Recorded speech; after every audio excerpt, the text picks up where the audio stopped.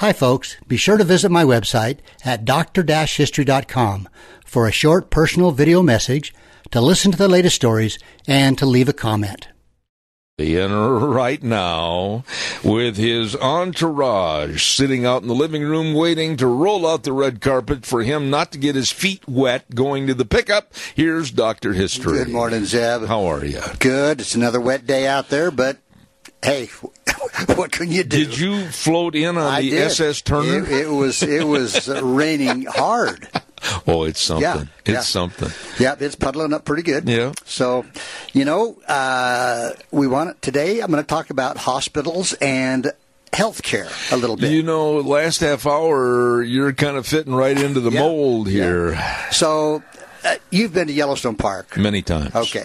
So even today, Yellowstone Park still you kind of get the feel of the Old West a little bit, still in Yellowstone. Yeah. A little bit, the log cabins, one thing, another. But, thousands of tourists go every year to experience the wild.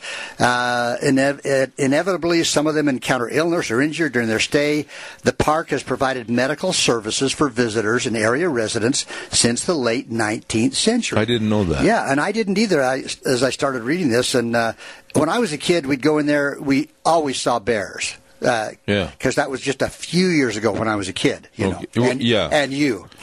Of course, you live in a time machine. I guess that's all right. So, but it's still a great place to go visit. Oh, it really yeah. is. So, anyway, an Army hospital was built near Mammoth Hot Springs in 1886, primarily to serve the enlisted personnel of a place called Camp Sheridan. A new hospital was built in 1894 at Fort Yellowstone, and I didn't know there was a Fort Yellowstone. Now you got me on that one. Yeah, which was then replaced by an improved facility near today's Mammoth Chapel. Where was Fort Yellowstone? I'm not exactly sure, but it's got to be on that north side somewhere, the north end, because that's where Mammoth Hot Springs is. No. Okay, dumb question. I need to look that the up. Yellowstone River itself, now that runs through the northern part, doesn't it? Yes, yeah. So wouldn't... So it's got to be up there pretty... in the northern part. Okay. I should have checked on that. But there was a new Yellowstone Park Hospital, and also known as the Mammoth Hospital, and it actually served park visitors and even the local people that lived around there clear into the 1960s. And the new facility included an X-ray machine, laboratory, a large operating room on the second floor, but the hospital had no elevator, so patients were carried on a litter up the long stairway to the operating room. And in 1924, doctors from Livingston, Montana, who had been working at the Park Hospital, took over its management from the Army. Why didn't they put the operating room on the first floor? That's a question to be... and I guess, if I'm on that litter, I hope there's a short guy in the front and a tall guy in the back. So do I. Don't throw me off. So anyway, these doctors practiced in the park, and they were kept busy treating a large variety of conditions, especially during the summer. And not only did they say the usual problems, but there were some injuries unique to the wilderness. Really? Visitors traveling through the park were, and you've heard this, gored by buffalo. Yeah, they're dumb. Stomped by moose, mauled by bears. I shouldn't laugh. Yeah. They were injured in rock climbing falls. They were burnt in hot springs. That still happens a lot. It does. There's still people that do that. Yeah. They were injured in rock climbing falls. They were burnt, again, in the boiling hot springs, hit with rocks. Wait a minute, hit with rocks? Yeah. As you're hiking, sometimes, rocks will break loose. I know a man that was hit right square in the head. Really? By a falling rock. Holy cow. He didn't look at the sign that said falling rock? No, he didn't. But, injuries from bear attacks required a special handling. The mostly black bears that wandered through the park had a lot of contact with people that were not prepared to, there's no pepper spray. No. But in addition to potential infection from a bear bite, the animal's powerful jaws could, crush your body and boy, you're making the trip to the park sound like a lot of fun. It was a bad if you lived, But there was a guy by the name of Dr. Alfred M. Luke, and and he was a longtime surgeon in Livingston, Montana, and he treated a lot of these potentially fatal injuries.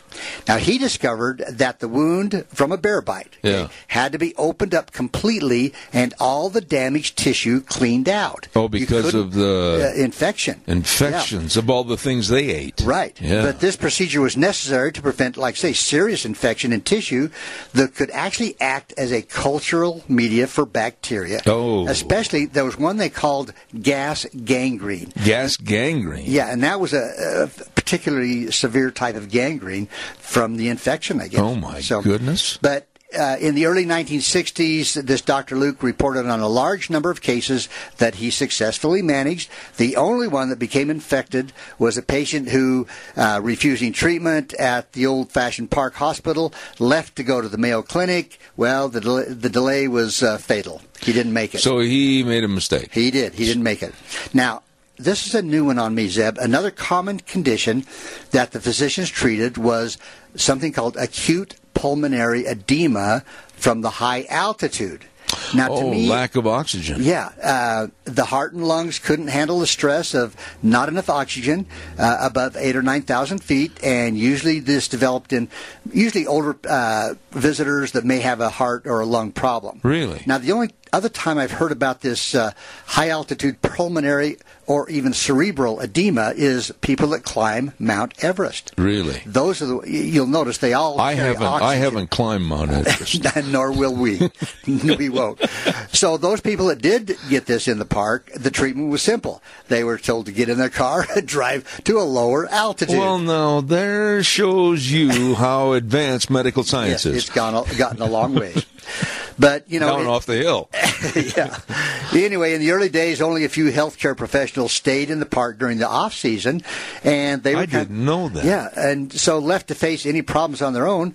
There was a nurse practitioner by the name of Donna Mae Snodgrass and her husband, and they worked for the Yellowstone National Park in the 1960s. And she was a lot of times the only source of medical care for the area residents, because there were still people that lived there in areas. Now, I'm going to ask you a dumb question. Are there still people that live year-round in the park?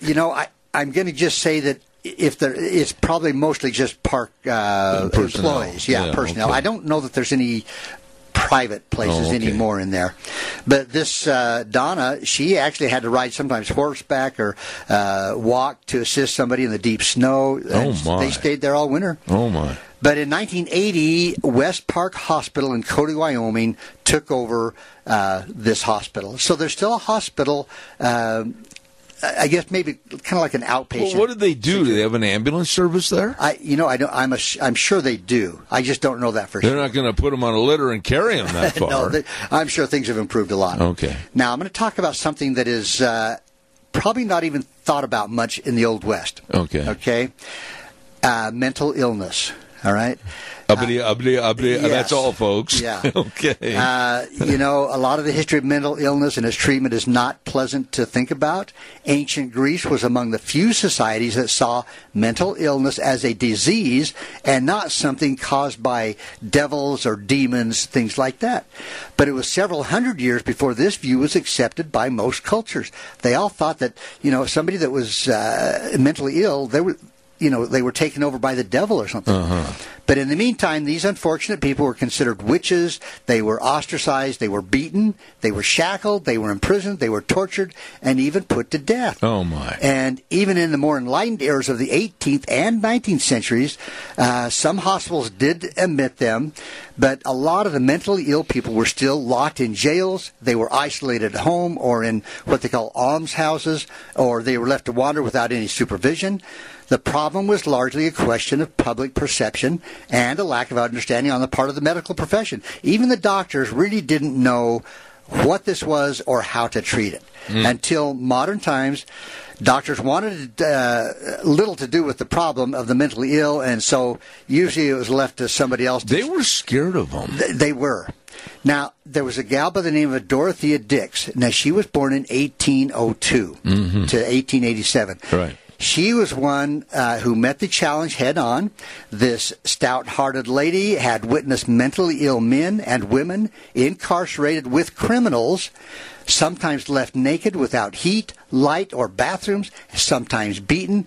I know this is hard to think about, Zeb, but this is something that happened. They really were exacerbating the problem. They were.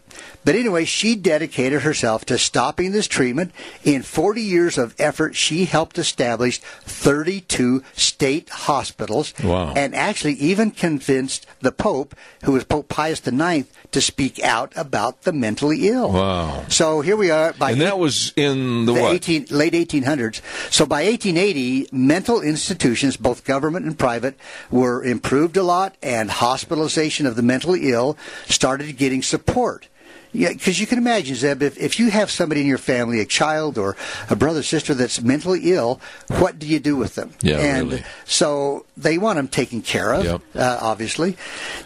Now, at first, therapies at the state mental institutions emphasized kindness and restraint. They tried to take care of them. But those principles kind of broke down due to their low cost. The state-supported institutions were pretty soon they were overwhelmed with patients whose families, they got to the point where the family could not take care of the person. I'm going to interrupt you here and ask you a question because you know everything. When did the studies of mental illness really become prominent at major universities? I'm going to say it didn't start until the early 1900s. Wow, that's not that far ago, long ago. We are actuaries. In a world filled with unpredictability, we use our math skills to navigate uncertainty. Actuaries make a difference in people's lives across industries and the world. Actuaries have the freedom to work anywhere, and according to U.S. News & World Report, we're the 25th top-paying career. Make an impact as a fact seeker and a truth teller. Use your math skills for good as an actuary. The world needs you. Mother's Day is almost here, and you can get her the most beautiful time-tested gift around. A watch she can wear every day for Movement. Whether mom's into classic dress watches, rare and refined ceramics, or tried and true bestsellers, Movement has something she'll love. And right now you can save big on the best Mother's Day gift ever with up to 50% off site-wide during Movement's Mother's Day sale at MVMT.com. Again, that's up to 50% off at MVMT.com. So it's something that is well studied now. Wow. We understand a lot more about it. But, some of these places, these facilities were built for a few hundred, but they ended up having several thousand in some of these facilities. Mm-mm. And so, obviously, if you're taking care of people that should be like 200 or 300, and now you got 1,000, the staff is not going to be able to take care of people like that. Anyway, Nevada's territorial legislature showed some pretty good progress in 1867. Now, that's a long time ago. It allocated $10,000 for care of the insane. But by 1871, that amount was found not to be enough. It was less expensive to send Nevada's mentally ill to the California State Hospital in Stockton, California. And that was a cost of only $9 per patient per week. Of course, that was, like I say, 1871. But the solution was okay until Nevada built its own mental hospital near Reno in 1881. So, even towards the late 1800s, I'm going to say they were starting to understand a little more about the severity and types of mental illness. How did they, at that time, accept or take in someone that they deemed was mentally ill? I don't know what the criteria would be. I'm going to assume that maybe a country doctor or somebody said, hey, I've got this person, this is what's going on. Does he fit the program to go into a mental hospital? I see. Or the family, I'm sure, probably took this person to a doctor of some kind.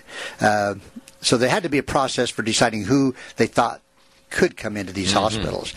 But in his third year, at the Nevada Hospital for the Indigent Insane, had 140 patients, and the conditions diagnosed were recorded as, here's the things that they took in, why they had mental illness: heredity, typhoid, religion, scarlet fever. Whoa, religion? Yeah. You think about back in the old days, some of the traveling preachers, some of these, some people became, I guess, overwhelmed somehow. And I'm not quite sure how how to explain that. Okay. But that's what they'd say here. That and then scarlet fever, epilepsy, fright, jealousy, alcoholism, a weak mind, disappointment, loss of memory, and solitary life. Those are things that they looked at and decided, okay, you qualify because you fit in this particular category. Now, did they have anything to say about it? That's a good question. And I don't know. I mean, if somebody looked at you or I under that list of criteria, we may be in a heap of trouble. It could happen, So, there was a considerable degree of difference between the terminology of the past and that of the present. Yeah. I mean, terminology back then, we really don't use that now. Yeah. But some we do. We do know that one of the leading causes, unfortunately, was advanced syphilis. And it was among the leading cause of insanity in those days. Wow. And many patients were severely depressed. Many people with conditions no longer considered psychiatric illness, like epilepsy and Alzheimer's, were placed in mental hospitals back then. So now we know that epilepsy and Alzheimer's is something that can sort of be treated. Well, epilepsy for sure. Alzheimer's can be treated, but not necessarily cured. We know that by now. Yeah. But back then, they were placed in a mental hospital. Now, the developmentally disabled were commonly committed to insane asylums under vague diagnosis like, here's a couple of them. They would say imbecility or idiocy. Idiocy. Yes. Constitutional inferiority. Now, those are terms that... Constitutional inferiority. Inferiority. Yeah. So... you're saying phrases there that, boy, I'd sure like to see the meaning. Yeah. And, again, back then, a diagnosis was there a lot different than today. Again, I go to the people that were accused of this. I mean, what right or who stood up for them or who spoke for them if they couldn't speak for themselves? Well, and unfortunately, I think there are some families that figured, well, this person is beyond help, and we can't deal with him or her, and we're going to put him in this hospital and maybe never see him again. Oh, my goodness. We don't know. Yeah. But until near the turn of the century, 20th century, mental hospitals followed the peculiar custom, and this is kind of sad, Zeb, they followed a peculiar custom of exhibiting patients to the public. Oh, like a carnival? This form of entertainment began in 1770 at St. Mary of Bethlehem Hospital in London, where visitors paid a fee to laugh at, quote, I'm going to say this, quote, laugh at the lunatics. Oh. Gradually, as understanding grew, this practice was stopped. In 1895, the Nevada Hospital for the Indigent Insane changed its name to the Nevada Hospital for Mental Diseases, and the superintendent prohibited placing the inmates on exhibition for the amusement and to gratify the morbid curiosity. It kind of makes you wonder who the real crazy people were. Right. I did hear a call come in. Yeah, do we have a call? Caller, good morning. You're on the air. Quickly, please. We only got 3 minutes left. I guess we lost him. I guess not. Well, so let's go back. The mental hospital at Warm Springs in Deer Lodge, Montana territory involved into a well-known spa. The alleged healing powers of natural hot springs, mineral hot springs, made them popular treatment for alcoholism and other addictions. And by the late 1800s, spas were recommended as a therapy. And even today, a spa can be very beneficial for many kinds of mental illness even. For instance, the hot springs baths were considered effective in calming some psychotic patients. In 1877, 2 Deer Lodge doctors purchased the Warm Springs Hotel to use as an asylum. So these doctors took on a very tough condition. But Montana was actually kind of ahead of itself in mental illness. By all reports, the new Warm Springs institution met the governor's mandate that, quote, treatment be of the same character that patients now receive in the best regulated asylums in the state. They were clothed, they were fed, they were treated well, they seemed to be happy and contented in this particular facility. You know what stands out for me in everything you've said this morning since we started is that we really have not progressed over a period of time to be that advanced. You know what I mean? The 1800s and the early 19th century, that wasn't that long ago. No, it wasn't. And again, it has improved tremendously. Yeah. But in this particular spa, it was said that, quote, the diet, medical and surgical treatment, and attention and all of the matters pertaining to the welfare of the patients are beyond criticism. They were a home-like, kind atmosphere. Then in 1912, the state of Montana bought the Warm Springs facility. They renamed it the Montana State Hospital for the Insane, and now it's called the Montana State Hospital, and they take care of a lot of residents. It's just it's turned into a much better treatment. Now, I'm going to just throw something out here, Zeb. Over the years, as a chiropractor, I treated a lot of patients for musculoskeletal problems. All right, other conditions I would refer to their family doctor, a surgeon, whatever they needed. And I'm just going to say here, this was not in my field, but I had a few patients come in that were suffering from depression. My advice to those patients was, if you had cancer, diabetes, heart disease, you would seek medical attention. You have depression, you have clinical depression, according to what I'm seeing. You need to get the help and the treatment that you need, whether it's counseling, whether it's medication, whatever you need. And let me just finish before this listener says something. I met a man by the name of Dr. Bushnell. This man is an expert in the field of ECT, which is actually electroshock therapy. Right. And he says that this treatment has been around 85% effective for people with severe depression. Wow. So some of my listeners out there, if you are struggling with this, check with your psychiatrist.